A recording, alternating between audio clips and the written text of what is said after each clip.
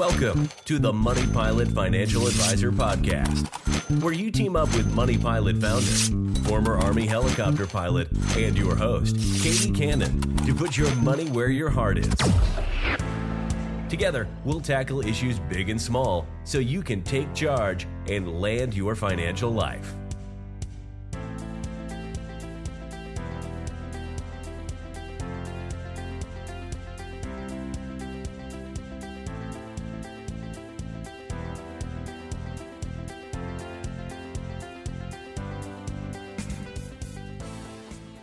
Hello, everyone, and welcome back to the podcast. Last week, we talked about how a financial life can be like a library, where you pick up a book or two at a time to read, then move on to something else. You might find a genre you love and stick with that for life, or you may take a break to explore the library or try something different.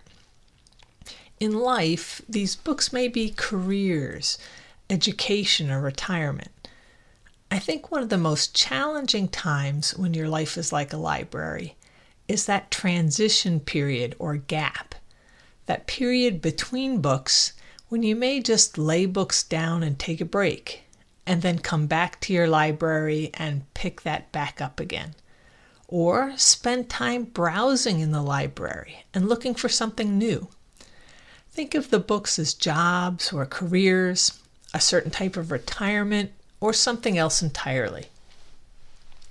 So this week, we're going to talk about how to bridge the gap if you've decided you want to try something you've always dreamed about, find a different career, or just take a much-needed break.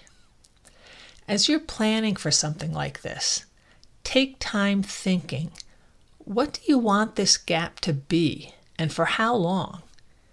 If you're single or married without children, and you've been a power saver, you might even be able to fund a gap year if you really want to do that. Or perhaps a shorter gap is more doable. The second step is coming up with a cash flow or budget for that gap. If you laid down one career book and haven't picked up another, you're not going to have any income. So you need to know what your expenses will be and where you're going to get that money to pay for this sort of experience. Your current budget is a great place to start. Then make adjustments to that for your plan. Obviously, you'll need to have somewhere to live. If you'll be staying put, you already know those costs, whether it's the rent or mortgage, property taxes, upkeep, homeowners insurance, and such. If you plan to move or travel during your gap, you'll need to do some extra research to adjust the budget for that. If you're taking time off, you may need extra money in the budget for entertainment or eating out if that's what you want to do. Do you want to go back to school or get some new training? Budget for that. This step of planning is really critical to success. Plan your gap in segments if you need to. For example, if you'd like to take a couple months off to relax, then a couple months doing serious job hunting, your living expenses in those first months will be different than later in the gap. Another key budget consideration is health insurance. This is not the place to skimp. If you have a serious injury, develop a bad illness, or you're hospitalized and you're not covered with health insurance, you can be financially ruined. It's not worth putting your whole financial future at risk by skipping healthcare insurance. In the U.S., almost everyone's covered by health insurance tied to their employment. So if you're not going to be employed during your gap, or you're doing some work that doesn't offer workplace insurance, you'll need to find it somewhere else. And this can be a bit of a challenge, but there are options. For example, if you're in the military, you're covered by TRICARE now. When you transition out, you're eligible for the Continued Healthcare Benefit Program, which is similar to a civilian COBRA program. It looks very similar to TRICARE Standard, but unlike the low premiums you pay for your family, or in the case of active duty military, no premiums at all, that continued healthcare plan is actually going to be quite expensive, to the tune of about $7,000 for one service member, or $14,000 for a family. But again, don't even think about just skipping on health insurance. Anyone, military or not, can shop for health insurance on healthcare.gov. There's different plans you can choose from, and you may qualify for a tax credit to pay for some of the premium costs. You'll need to know where you plan to home base, because these plans vary by state. If you're healthy, you may save money selecting a high deductible health plan. Your premiums would be lower in exchange for paying more out-of-pocket expenses and having a higher catastrophic cap, which is what you're expected to pay before your insurance starts to pick up the tab. So you would need to set aside enough money, a sort of healthcare emergency fund, to pay the co-pays, your deductibles, up to that cap just in case. And then, if you do have a big health problem pop up, it's not going to literally bankrupt you. Next thing to consider in your GAP budget is life insurance. If you have someone you support financially who would struggle with your income when you pass, like children or a spouse that's been out of the workplace for a while, or a spouse that's earning a lower income, you need to plan for continuing life insurance during your GAP. If you're meeting that need now with workplace group life insurance, like service members group life insurance or federal employees group life insurance, you will need to buy life insurance before you start your GAP. Term life insurance policies are usually quite reasonably priced while you're younger, especially shorter terms like 5 or 10 years. And when you return to work, if you no longer need that term insurance you bought, you can cancel it and stop paying the premiums. Once you have your cash flow and budget for the kind of GAP you would like to have, double back and see how long a GAP you can actually afford. You're going to be digging into your savings, so this GAP may be competing with other goals you still have in life. It's certainly more challenging if you've got a family and children, and you're thinking about everything from saving for retirement, education, beyond the daily expenses of children and all that. But it doesn't mean a GAP's not doable at all. A GAP can give you time to actually find good work that you enjoy or retrain for something else. This is where a GAP can really be a benefit if life is going 100 miles an hour. Even if you think you've found the right career and you found the right opportunity, it can still take a while to get brought on board. And so have a plan in case it goes on longer than you think. I could just tell you, don't eat your seed corn. Don't tap into your long-term savings. But you need to weigh that. Literally put a price on that GAP and prioritize it in your mind now. You really don't want to sacrifice your entire future just for a little bit of time off in the present. But it might really benefit you and your family in the long run. For example, maybe you've thought long about getting out and becoming a teacher. You know that doesn't earn a ton of money, but if that's your dream job, summers off, regular hours, work it out. Spend a little time figuring out what you might need to get back to school, get some certifications, for example. If you're planning on using your GI Bill, know what that's going to pay for. Identify the shortfall where you need to use savings or work a part-time job, and finish your education and get started on your dream job. All right, so you've developed a budget for the GAP that includes food and shelter, transportation, maybe entertainment or travel, or getting new skills for a different career. Now that you've got your budget, look at how much you'll have to save until the GAP starts, and put a dollar figure on how much you need to save from each paycheck to get there. The last big decision is what to do with those savings until you need them. If you're 1 to 3 years out from your GAP, the best thing to do is save that money in an FDIC-insured bank account. That can be a savings account, a money market account at a bank, or certificates of deposit. These accounts are all FDIC insured. So if the bank somehow goes belly up, your deposits are insured by the government. These accounts I just mentioned don't go down in value, so you won't lose any of your money. It'll be there when you need it.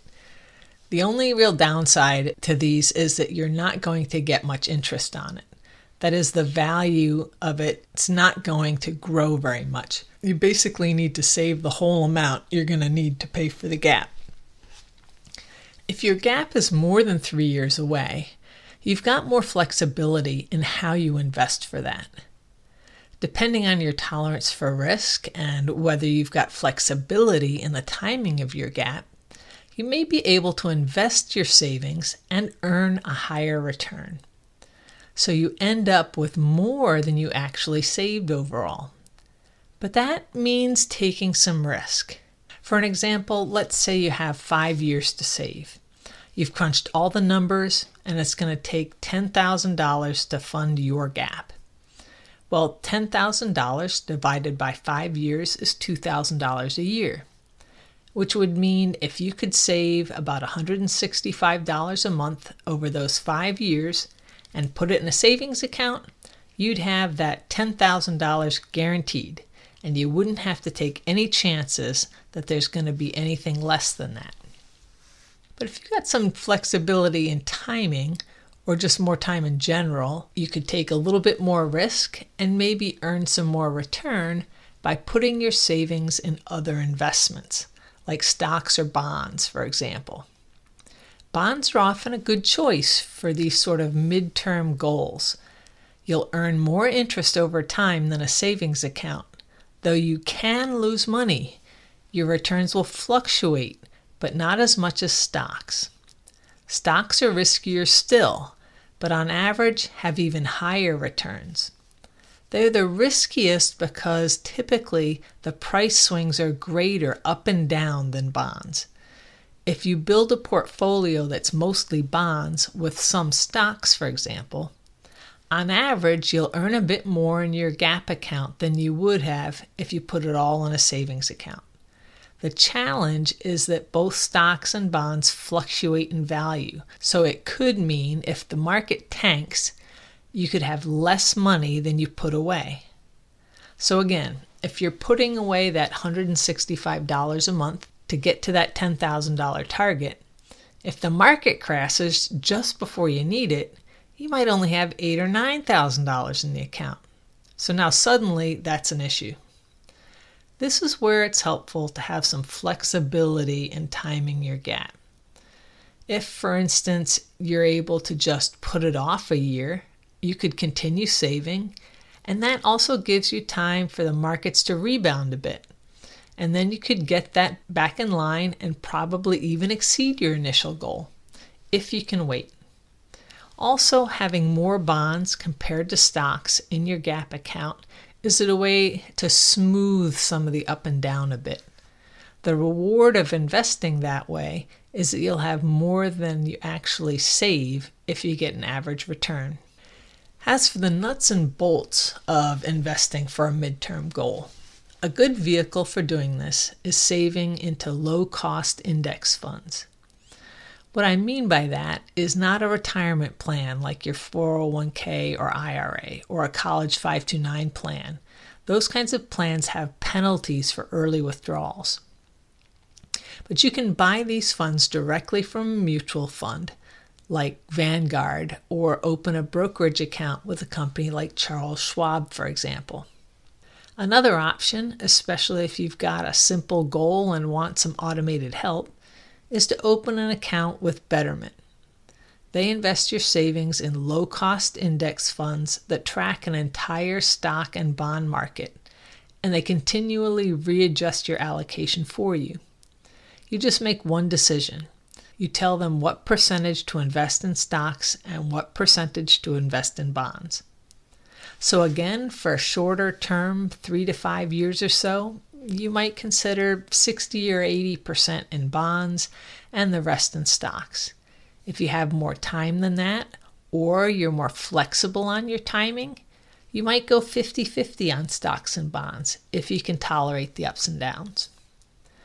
Another option would be using mutual funds that could do the same sort of thing that I just was talking about. For example, Vanguard has Life Strategy family of funds, where they look at how much time you have until you need your savings and then invest in mutual funds for you. So to wrap things up, if you're interested in taking a gap, take time to think about what kind of gap you want to experience. Then make a clear budget to fund it. Don't cut corners trying to do without health insurance. And if you need it to take care of others, buy some term life insurance to cover you during your gap. If you have less than 3 years until your gap, just stash your cash in an FDIC-insured savings account, money market, or CDs. Longer than that, consider bonds or a mixture of stocks and bonds to invest in.